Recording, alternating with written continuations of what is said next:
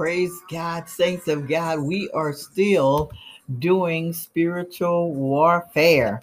So we want to give honor to the Spirit of Christ once again and to our apostle and our bishop Hunter. And we thank God for this opportunity. Once again, we're continuing to teach on spiritual warfare. We have already gotten 3 episodes that you can go back and listen to, getting ready for warfare, talking about who you are in Christ and your authority. And we are also talking today about who the enemy is. We ought to know our enemy, saints of God. So we're going to look at who our enemy is and his strategies against the people of God. So, Father God, in the name of Jesus, we thank you for this privilege to pray. We ask you to go before us, lead us, guide us, and direct us in the way you would have us to go. Speak to us and through us. And, oh God, speak a word that will fall on good ground today in Jesus' name. So we were beginning and preparing for spiritual warfare. The first thing we learned is that we need to work on ourselves. Praise God. That's the first thing we do, is work on ourselves. Glory to God. So now we're going to talk about Satan, who he is not, and the tactics that he uses. When any time you go into a battle, anyone goes into a battle, it's imperative that you know who you're fighting against. How can you win if you don't know who the enemy is? The Lord always wants us to be aware and to know truly who our enemies are. And sometimes we get a little confused about that. We think it's someone close to us.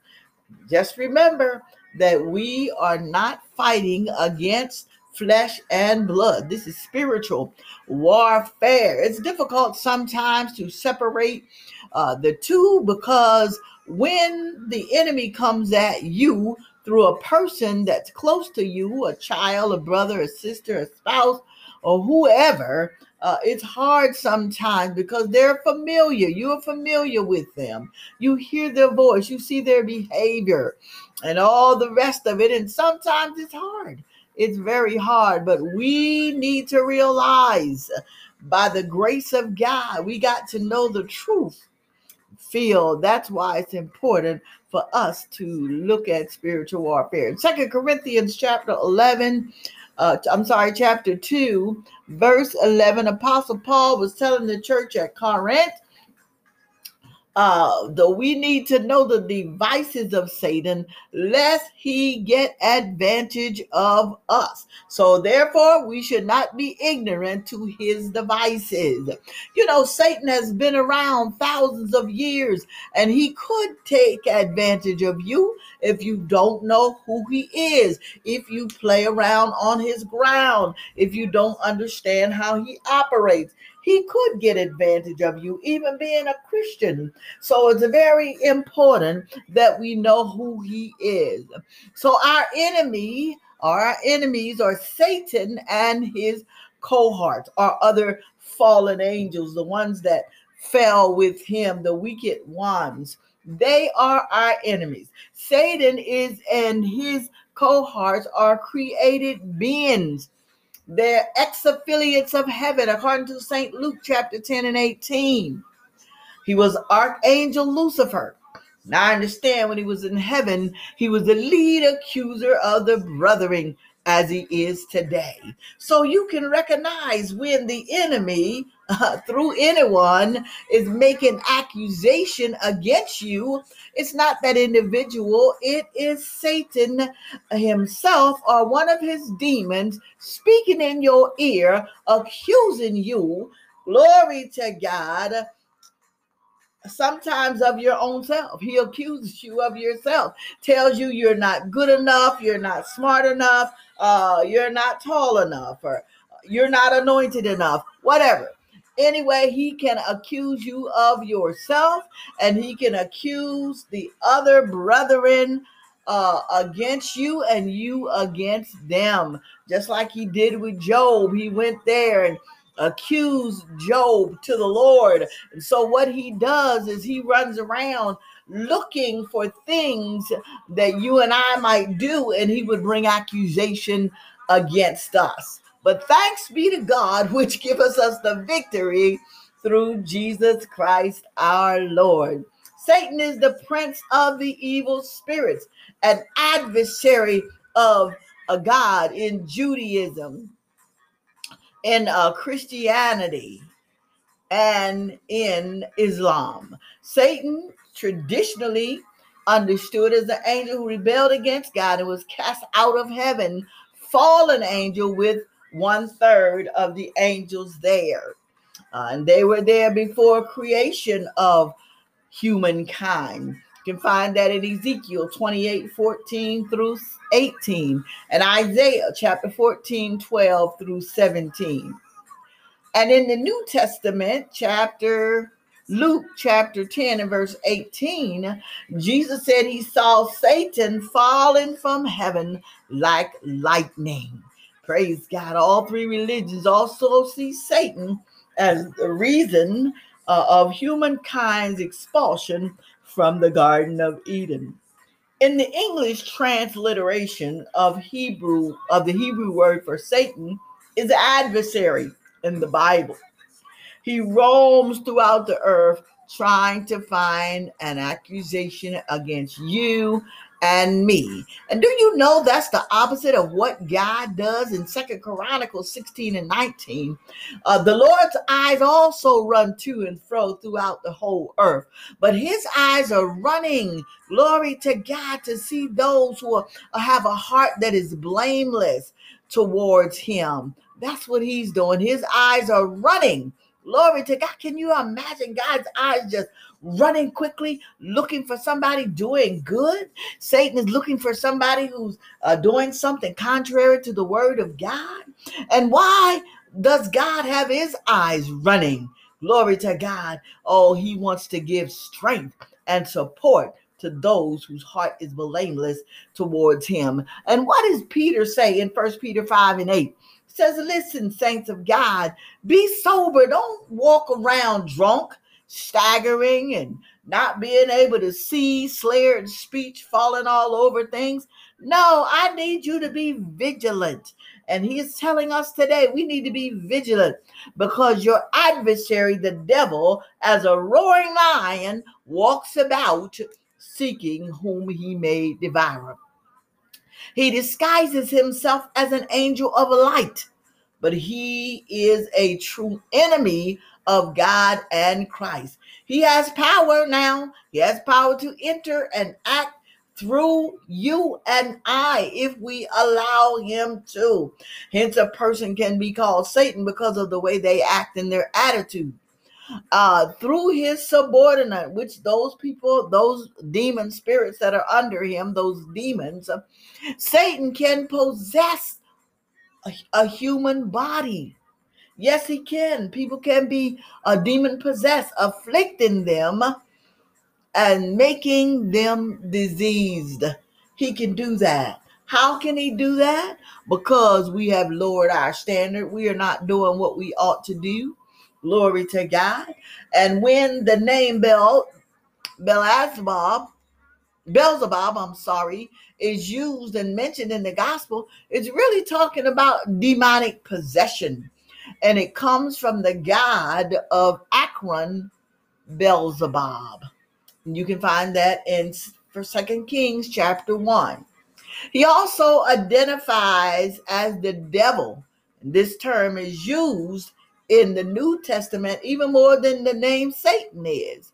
So Philippians 2:10 and 11 says this.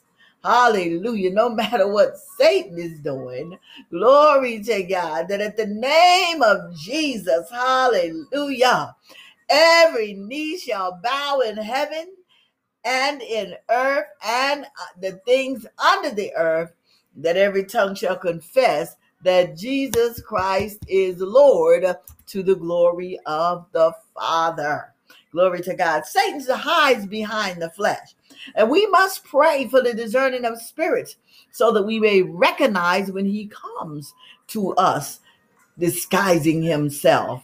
1 John 2:16 says, for all that is in the world, the lust of the flesh, the lust of the eyes, and the pride of life is not of the Father, but it's of the world.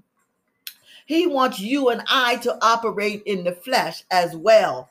He works through our senses. He will cause you to say something. He will cause you to somebody to say something so you can get upset. He'll cause you to see something or to feel something that will cause you to do a thing out of the will of God, off the track, lose your focus, lose your temper. And if so, he could cause you to lose your mind. Glory to God. So he wants you to do something that you will feel defeated and you will feel sorry for what you've done. But Romans 6:16, the Apostle Paul says this, know ye not that to whom you yield yourselves servants to obey, his servants you are to whom you obey, whether of sin unto death or obedience unto righteousness. The choice is yours, saints of God. And then in 2 Corinthians chapter 10, 3 and 6, we know that we walk in the flesh. We do not war after the flesh. God does not need our guns, our knives. He doesn't need our mouth to tell somebody off. He doesn't need our hand to slap anybody.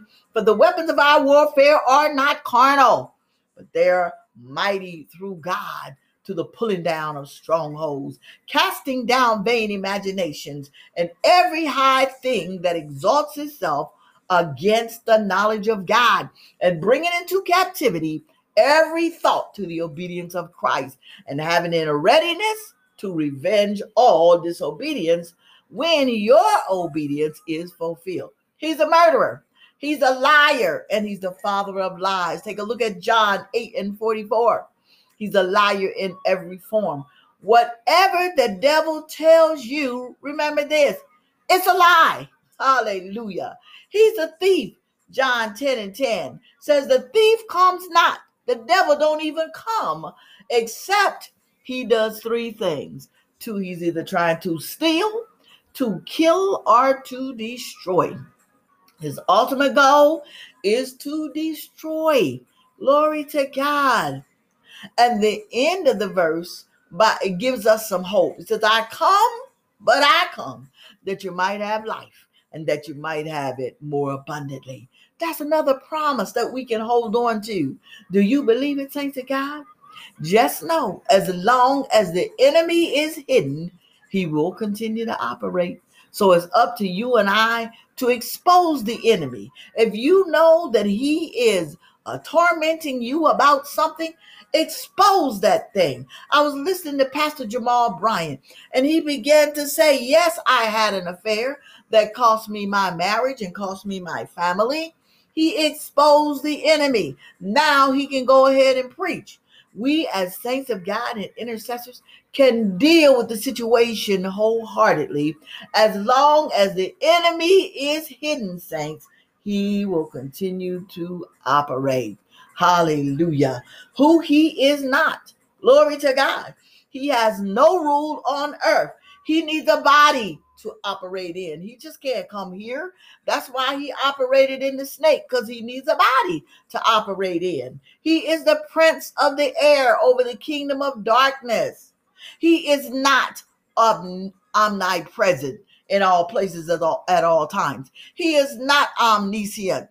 He's not all-knowing. He's not, glory to God, omnipotent, all-powerful. Glory to God. He is not any of the things God is. So he is not on the level of our Heavenly Father. And Father, we thank you that you have given us authority over the enemy. So Father, we come as your official legislator and law enforcement agent. We come in the resurrected name of Jesus, whose we are and whom do we serve. That at the name of Jesus, every knee shall bow, things in heaven and things in the earth, things under the earth, and that every tongue shall confess that Jesus Christ is Lord. And we come in the name of Jesus to effect and enforce God's original plan and purposes over and against the plans and purposes of Satan in Jesus' name. God, we thank you, oh God, for this spiritual warfare. We decree and declare that our eyes of the Spirit function 2020 vision for correct understanding and interpretation of divine movements. My ears are in tune with correct frequency in the realm of the Spirit, and I have clear transmission in Jesus' name. Hallelujah. We can decree a thing. We can decree a thing, saints of God. Hallelujah. We decree and declare that heaven rules and reigns in Jesus' name. Kingdom of heaven rules and reigns. Father, we thank you and we pray that this word would fall on good ground in Jesus' name. God bless you, saints of God. We are doing warfare. Yes, ma'am. Yes, sir. We have our war clothes on. Glory to God. Oh, don't ever turn back, saints of God. No matter what the attack from the enemy is, don't turn back. Call somebody, get them to touch and agree with you. Pray you through that thing. Glory to God. We love you. Until our next time, may you be blessed.